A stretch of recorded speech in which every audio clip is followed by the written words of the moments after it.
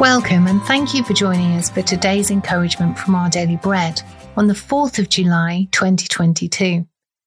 The Bible reading today is 1 Chronicles chapter 4 verses 9 to 10.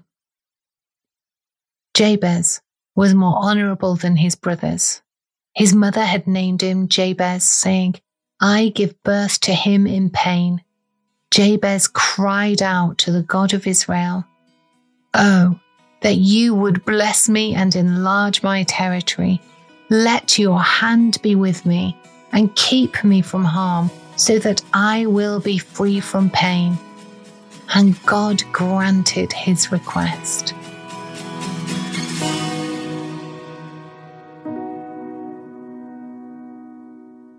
Today's article, titled "Don't Let My Name Be My Story," was written by Debbie Freilich. After I married my husband, I watched him repeatedly apologize for who he was. People said he was too direct, too bold, just too Russell. They didn't seem to notice that he's warm, thoughtful, and sensitive. Their remarks hurt him deeply. Jabez also lived with a harsh reputation. At his birth, his mother named him Jabez, saying, "I gave birth to him in pain." Because Jabez sounds like the Hebrew word for pain. He was essentially labelled a man of pain. Imagine the heartache and isolation of living under that characterization, of being avoided in the street or having people assume the worst of you.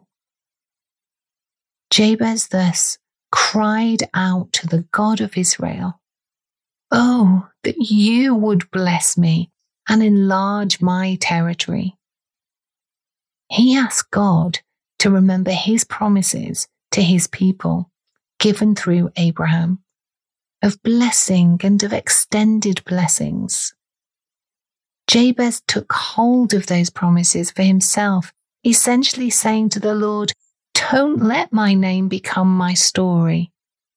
Do what you have said. Bless me and send me out to bless." If you've been given a difficult name or reputation by others, know that their words don't have to write your story. They didn't for my husband. God sent Russell to serve as chaplain to the Royal Marine Commandos. They like straight-talking men of action. Being misunderstood is painful, but it doesn't have to stop us blessing others and being blessed.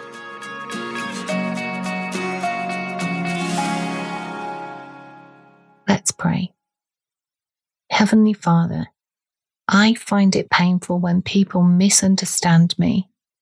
Help me not to be defined by those false opinions. Enable me to be who you have created me to be, so I can bless you and others. Amen. Today's encouragement was provided by Our Daily Bread Ministries.